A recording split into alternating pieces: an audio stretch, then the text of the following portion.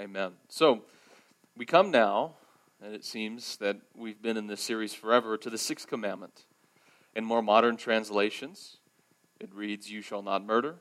In more ancient translations, "You shall not kill." Now, it's fairly obvious how this commandment relates to the previous one. Honoring father and mother, we said, is about honoring life. And here that becomes explicit. The commandment protects human life. And so it's incredibly straightforward, the commandment is, yet it raises more questions than it answers. The most obvious ones being, what does the commandment mean in relation to war? What does the commandment mean in relation to law enforcement or to self-defense? The less obvious questions being ones like, what does the commandment mean in relation to assisted suicide? Something that only has risen in the last, half century or so. Or infanticide, or manslaughter, or any number of other issues that are kind of swirling in the air at the time. So the moment we begin to think about the commandment with any degree of seriousness, what it means not to, depending on your translation, murder or kill, these incredibly complex issues rush into the picture. And so I want to get into the weeds, and really not that I don't want to, but I think we need to, but I want to save that for next week. One, because I need more time. I'm currently lost in the maze. And two, because we need to consider the commandment more broadly before we can get into the weeds without losing our way. And that's what I want to do this morning. Just take a step back, right? Leave all the debates, all that other stuff aside, and just consider the commandment in its widest possible context. What does it mean? What is being said here? That's what we'll do. And as I've noted, scholars cannot come to agreement on the most fitting translation, either kill or murder. The reason being because the original word, which I won't try to pronounce, has a semantic range, a wide semantic range, rather. It can refer to murder, but it also can refer to manslaughter, among many other things. So it's not too precise, the word that's used here in the commandment. So whether it's kill or murder, the meaning of the commandment is changed, if ever so slightly. Murder is quite narrow, and kill is obviously more expansive. And it seems, at least to me, that each scholar appeals to their, prefers to either of the senses to promote their preferred reading. So pacifists would prefer the term kill, and non-pacifists would prefer the term murder.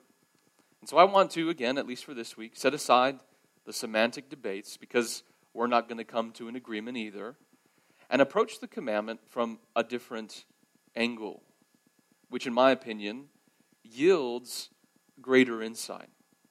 The commandment is not so much detailing, or is rather, it's not so much interested in detailing what, if any, types of killing are permitted. But it's interested in something else instead. Political theologian William Kavanaugh, he puts it this way: the subject of the verb to kill is you, the human member of the Israelite community. The speaker, he says, is God. What the commandment establishes is an absolute divide between God and humans in the issue of killing. If we humans must not kill, he says, it's not because killing as such is always an evil deed. It is because killing belongs to God and not to us. So, the intense debate around what types of killing are and are not permitted by the commandment is not unwarranted, but the commandment's basic claim lies elsewhere. You shall not murder. You shall not kill. God alone has the authority to take life. So human sovereignty on this issue cannot even begin to try and answer the question. It's simply out of our jurisdiction. You shall not. Only one is wise enough, just enough, pure enough to arbitrate over such matters. So what the commandment establishes is the difference of authority over life and death between us and God. So the human task is not to provide a detailed list of what types of killing are authorized and not authorized. There is no such list in the Ten Commandments, but to recognize, quite simply, that life is not ours to take.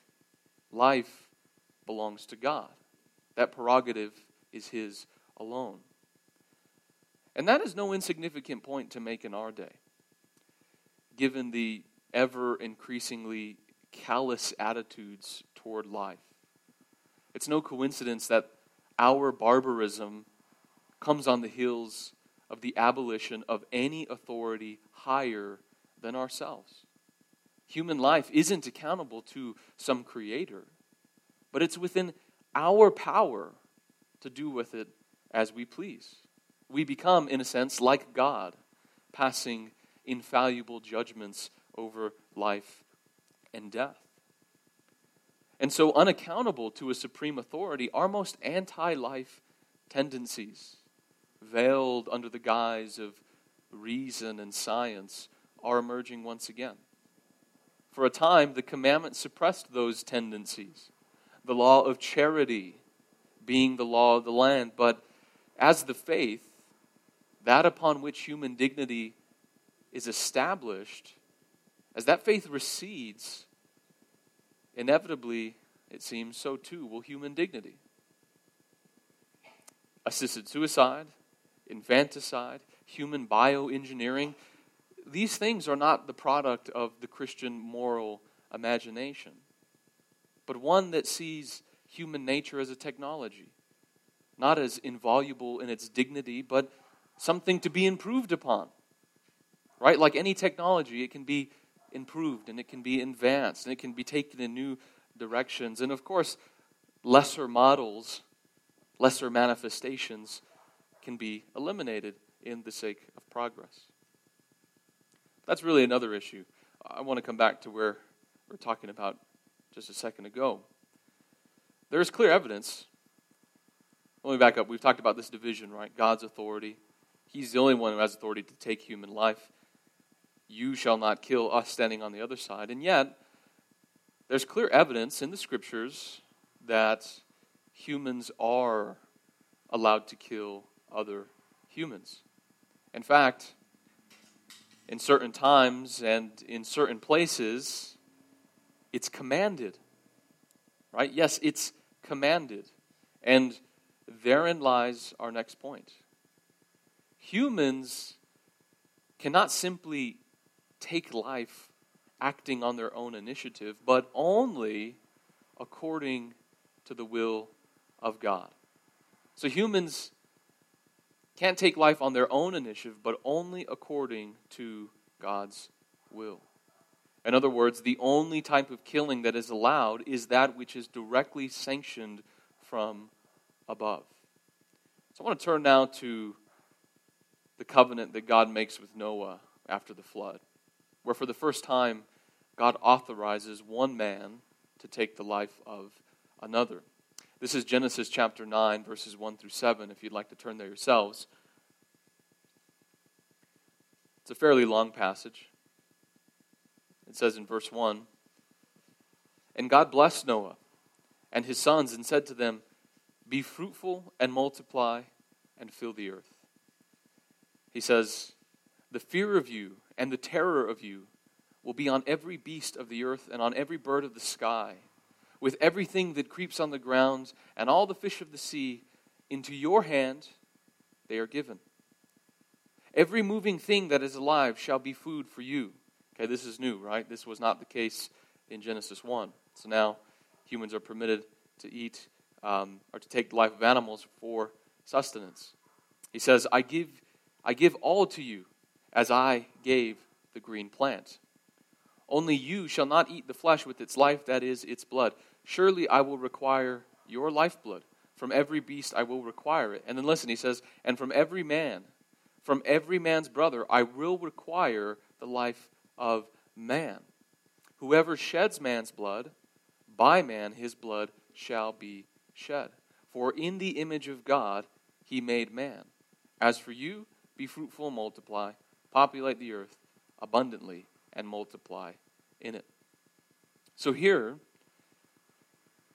after the flood and the covenant that God makes with Noah, one human is permitted for the first time to take the life of another human. Now, it happened before, but it wasn't sanctioned like this, right? It wasn't put into law like this.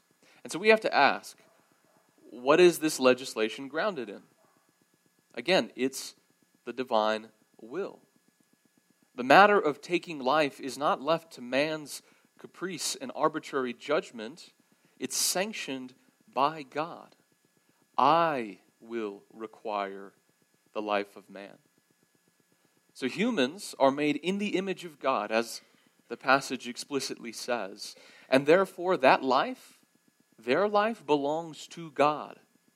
And it may not be taken by a human acting on his or her own initiative. The authority to take life is the Lord's, and His alone. And humans can only take life when acting under that authority, right? When carrying out the divine sanction. In the Scriptures, that's the only time that killing is prohibited, or is allowed, rather. And so that insight will form the basis of our sermon next week, because then that's where we talk about the government and law enforcement and all those other things. They fall under that branch. But we're going to leave that for now. Right now, what I want to do is set the covenant that God makes with Noah in its wider context.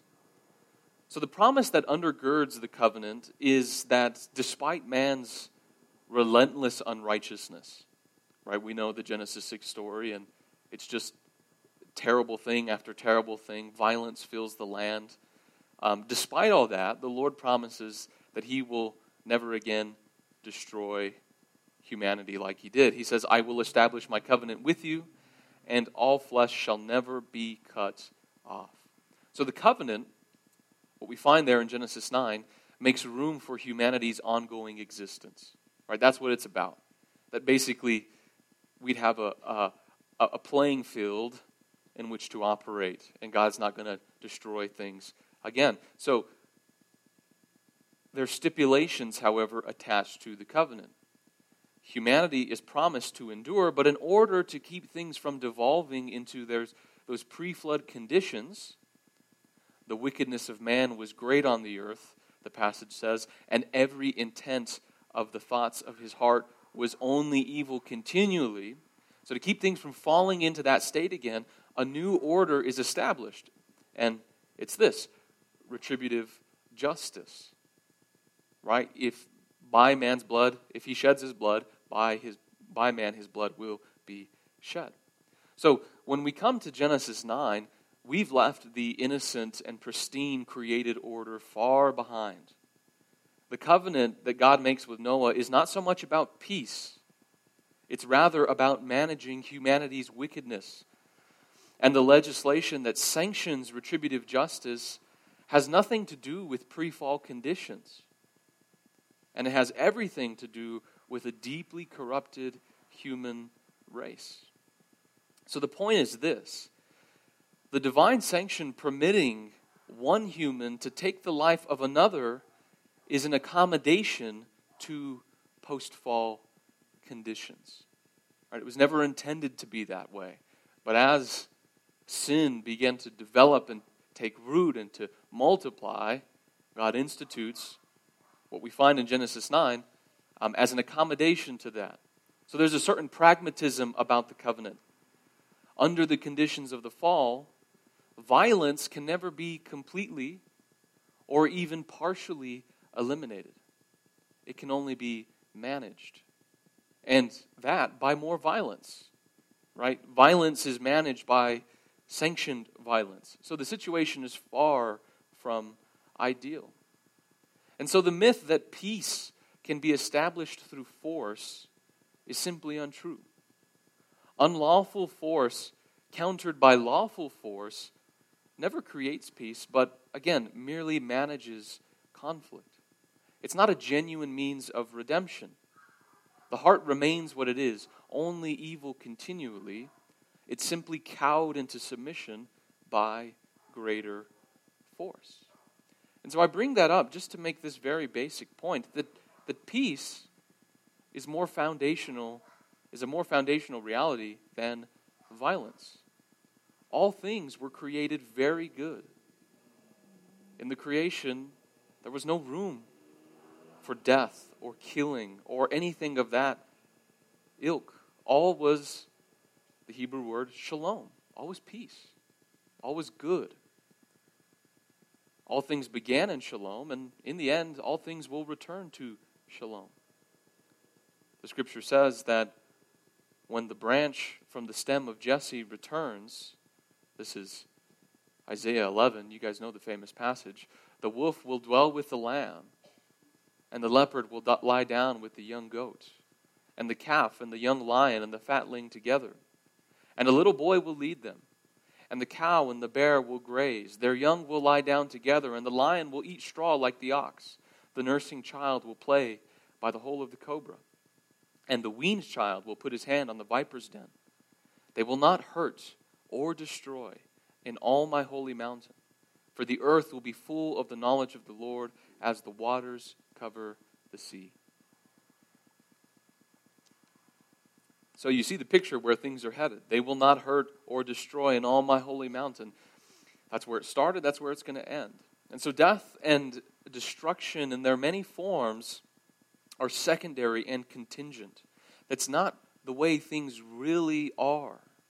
Peace is at the true heart of things. In peace the world began, and in peace the world shall end. And so right now, between those times, we live in this suspended middle where violence rules the day. So again, the old covenant legislation, to return back to our point, where force is authorized to combat force, there is a qualified accommodation to the way things are. So Deuteronomy 19 speaks for the whole.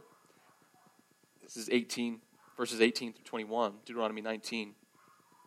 It says, "The judges shall investigate thoroughly, and if the witness is a false witness, and he has accused his brother falsely, then you shall do to him just as he had intended to do to his brother. Thus you shall purge the evil from among you. The rest will hear and be afraid, and will never again do such an evil thing among you. Thus you shall show no pity. Life for life, eye for eye, tooth for tooth, hand for hand, foot for foot." So again, no bleeding heart sympathy here, just literally pitiless retribution in order to sustain the social order. And the principle, again, is proportional justice. Whatever the perpetrator has done or whatever he intended to do shall be returned on his head. Life for life, eye for eye, tooth for tooth, hand for hand, foot for foot. Proportional justice. So, it's more about order, maintaining the status quo, restraining wickedness, than it is about peace and reconciliation, right? We're dealing with two different things in the covenant made with Noah and later on. So, the various teachings in the Old Covenant that revolve around killing and murder are accommodated to the conditions of human wickedness, but this isn't a cheapening of that teaching, right? It's simply recognizing and extending an insight straight from Jesus. You guys remember these words. This is Matthew 19, verses 7 and 8. They said to him, "Why then did Moses command to give her a certificate of divorce and send her away?" Those are the Pharisees, right? They're questioning Jesus. It says, "He said to them, because of your hardness of heart, Moses permitted you to divorce your wives, but from the beginning, it was not this way." So the Mosaic legislation, upon which the Pharisees staked their claim, Jesus says is trumped by the beginning. He says, Moses permitted you to do that, but that's not the way it always was, nor the way in which God intended it to be. It was catered to the hardness of humanity's collective heart, and therefore its authority is only partial. It's not ideal, but it was compromised from its very inception. And in Jesus' teaching, right, we're moving from the Old Testament to the New Testament. When Jesus comes on the scene, we find no such accommodation in any of his teachings to human wickedness, right? There's nothing that kind of tailors itself to the conditions of the fall. It's totally different than that. G.K. Chesterton, in his classic, The Everlasting Man, says that Jesus' teaching is out of time. Now, he brings up this claim in objection to the person he calls the free thinker, who says that Jesus was, in fact, a man of his time, and that because he was a man of his time, we cannot accept his ethics as final for humanity. In other words, his teaching is conditioned by its time. That's what he would say about Jesus. It's a product less of eternal truths, but more of the circumstances and attitudes of first century Judea. And therefore, it can't possibly be relevant for us today, right? That was good for them, but not for us now. It was bound to that time, but there's no way it can apply to us now. And so Chesterton then goes on to make a comparison between Jesus' teaching on the one hand and that of the other great religious teachers on the other. And he shows that Jesus' teaching is much more inflexible and idealistic and impossible than theirs ever was or ever could be. He says, speaking of Jesus' teaching, it is certainly not the morality of another age, but it might be of another world.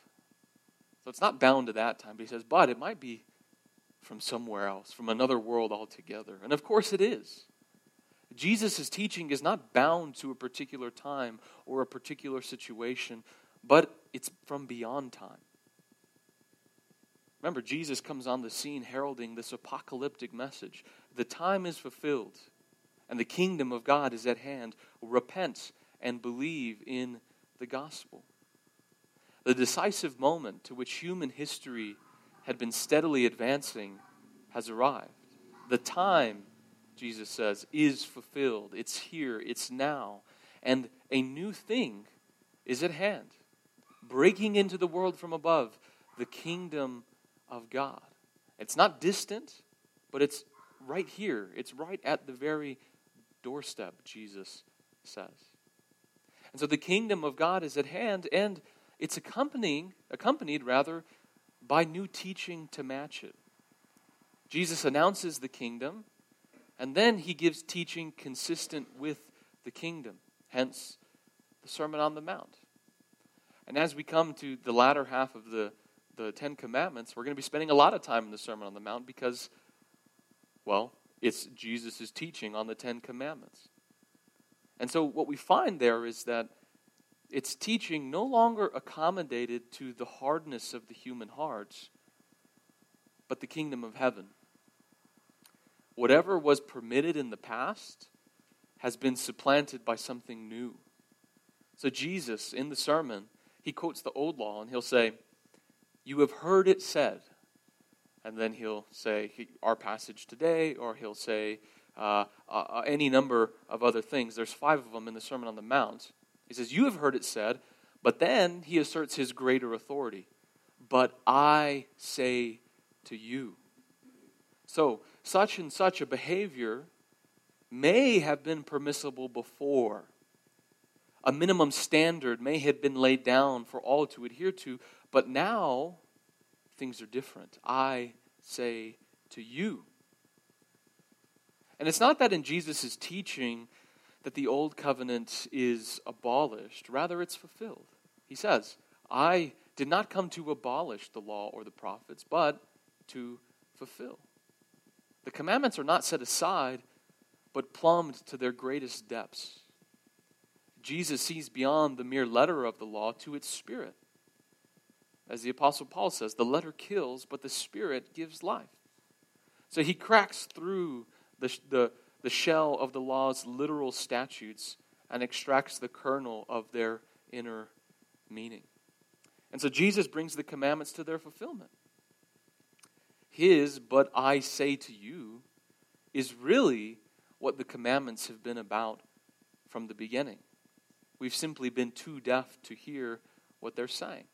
So he's not relaxing the law. Actually, it's just the opposite. In his own way, he's intensifying the law's greater intention.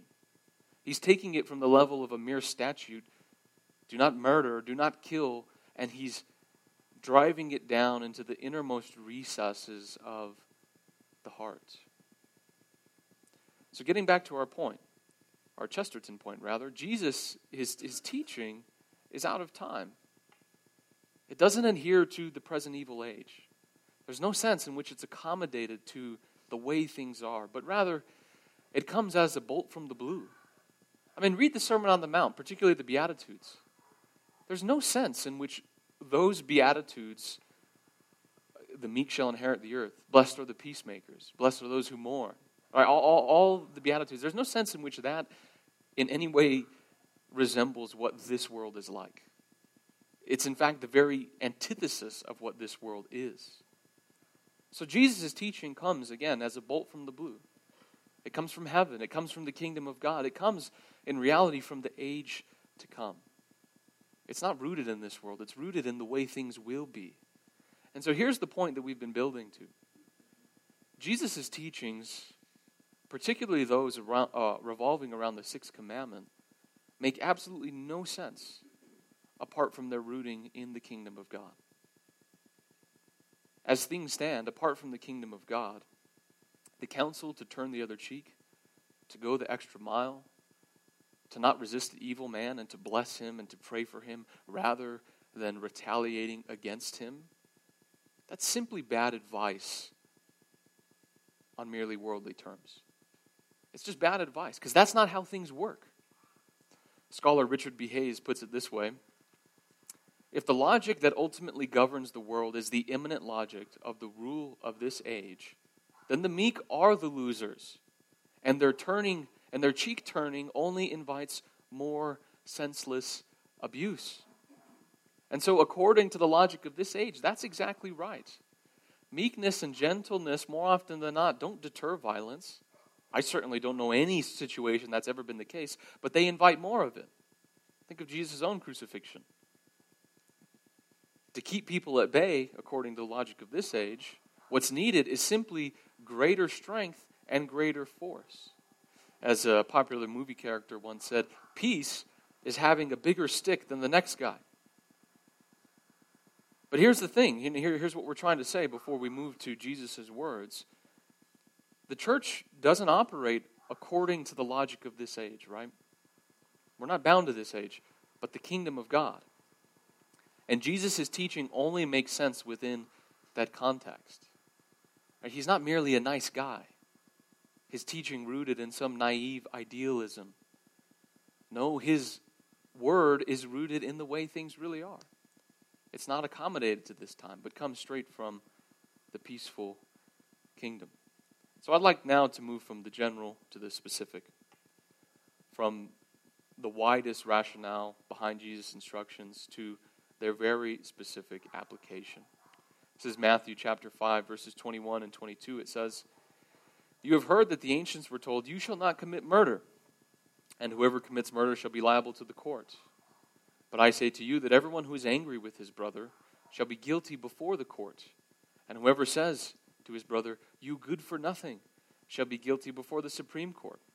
And whoever says, 'You fool,' shall be guilty enough to go into the fiery hell." And so Jesus leaves aside the question of murder. Not that he condones it, but that he wants to address the matter, not at the end of the line, but at the very beginning. He bypasses the physical act of murder and addresses its spiritual and emotional and psychological origins, the anger of one's heart. In other words, we can steer clear of murder altogether by addressing the spring from which it flows. And so the Father is not minimally concerned with the physical act of murder, as if simply not doing that were the litmus test of one's piety and devotion. Rather, Jesus teaches that he sees and cares about the heart, the inner person. And the inner reality, what it tells us is that anger itself is implicitly murderous. And that implicitly murderous attitude expresses itself in one's speech. Even the phrase Jesus says, "You good for nothing," or "you fool," are liable to wind one up before the authorities, and if not, still worse, before or in the fiery Gehenna. Judgment, he says, just there in the heart. And so surely, there are different varieties of anger. Not all of them are murderous, and a few of them are good.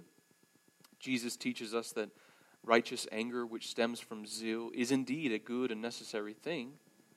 Yet, that's not the variety of anger that Jesus condemns. It's the murderous kind. And I was thinking about this in my own life, and it led me to take account of what most would consider rather trivial moments of anger. Trying to work and the Wi-Fi is not working, or my dog pestering me while I'm trying to get something done, or other things like that. And I realized that in those moments, specifically because the object of my anger is not another human, right? It's easy to check it when it's another human. I'm not going to lash out at someone right there. But because it's not a human, I give myself way too much slack. I take a tone of voice and I use certain harsh words that I would be embarrassed to use in anyone else's company. So that anger is there simmering beneath the surface. And it's clear in those moments just how true Jesus' words are. It's a murderous anger. It's checked toward humans, but vented toward anything else. And that seed, right, it's already present. It's not in full growth and full flower, but it's there. But if I allowed it to grow, and if I nurtured that anger, it will grow up into what it wants to become. We know where that would end. And so Jesus' words about anger teach us just how close to the precipice we all really stand when it comes to anger. Because anger, once it seizes our minds, it has the power to distort our lives thoroughly. So his counsel, therefore, is rather simple. Stop any murderous anger before it begins and seek reconciliation immediately. Following on our passage, Matthew 5, 23 and 24, it says, "Therefore, if you are presenting your offering on the altar, and there remember that your brother has something against you, leave your offering there before the altar and go. First be reconciled to your brother, and then come and present your offering." So as soon as the words "good for nothing" or "fool" begin to form on our lips, we are to leave what we're doing and seek immediate redress. Not giving that anger time to simmer and foment, but silencing it, closing that door as soon as it begins to speak. Or if you want to put things more simply, the sixth commandment, interpreted according to its spirit, instructs us to be peacemakers. Matthew chapter 5, verse 19, one of those Beatitudes I was talking about. "Blessed are the peacemakers, for they shall be called sons of God." So the commandment, understood according to its truest intent, is not about the bare minimum, not slaying each other in the streets, but actively pursuing peace with one another. Such is the spirit of the commandment. And we turn to Jesus' life as the model of peacemaking. He came to reconcile man to God and man to man. And what do we learn from Jesus about peacemaking? Quite simply that it's costly. Surely he could have come and imposed his will by force. Who can resist his power? Matthew 26, verses 52 and 53. "Then Jesus said to him," this is after Peter tried to defend Jesus with the sword, "Put your sword back into its place, for all those who take up the sword shall perish by the sword. Or do you think that I cannot appeal to my Father, and he will at once put at my disposal more than 12 legions of angels? Of course he could. But such is not true reconciliation. It's just submission. It's sheer submission.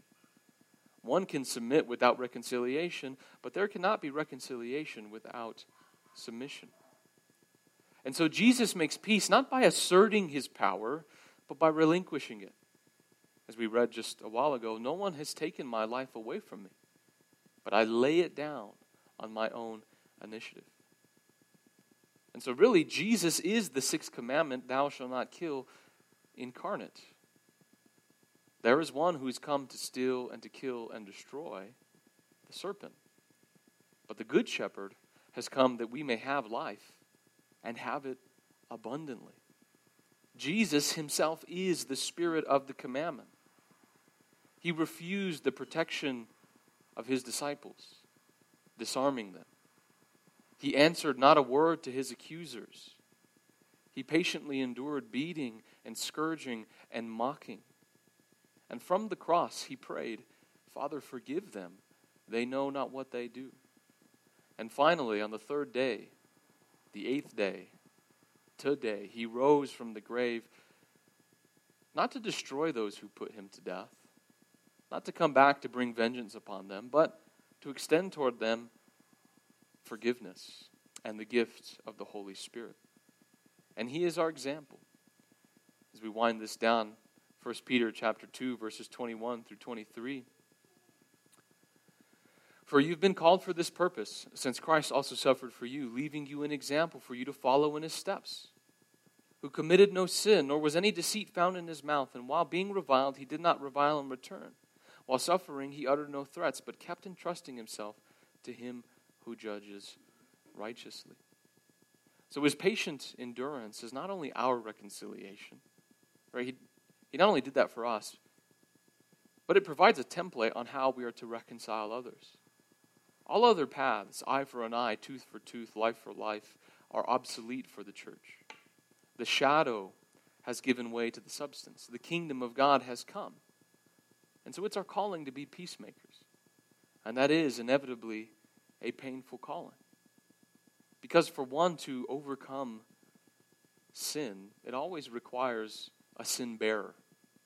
Someone who, like Jesus, takes the destruction and ruin brought upon by sin and bears it away and buries it in mercy and love and compassion, right? Love covers a multitude of sins. That's what our calling means. So, turning to our relationships, at work, at home, with our spouse, with our children, whatever, the Spirit may be calling you to turn the other cheek, either metaphorically or literally. He may be calling you to go the extra mile in a certain situation with a certain difficult person, extending more mercy where it's been exhausted. He may be calling you to bless and to love and to pray for someone who has it out for you. Again, it's just very simple. As Jesus has done for us, we are to do for others. And so at last we learn, in considering the commandment, that human life isn't ultimate, right? God protects it. And he says, you shall not kill. But it's not ultimate. There are times when life needs to be taken or life needs to be laid down. And in our case, we're called to give our lives, if necessary, to bring God's peace to the world, just like Jesus, just like our Lord did. So let's pray.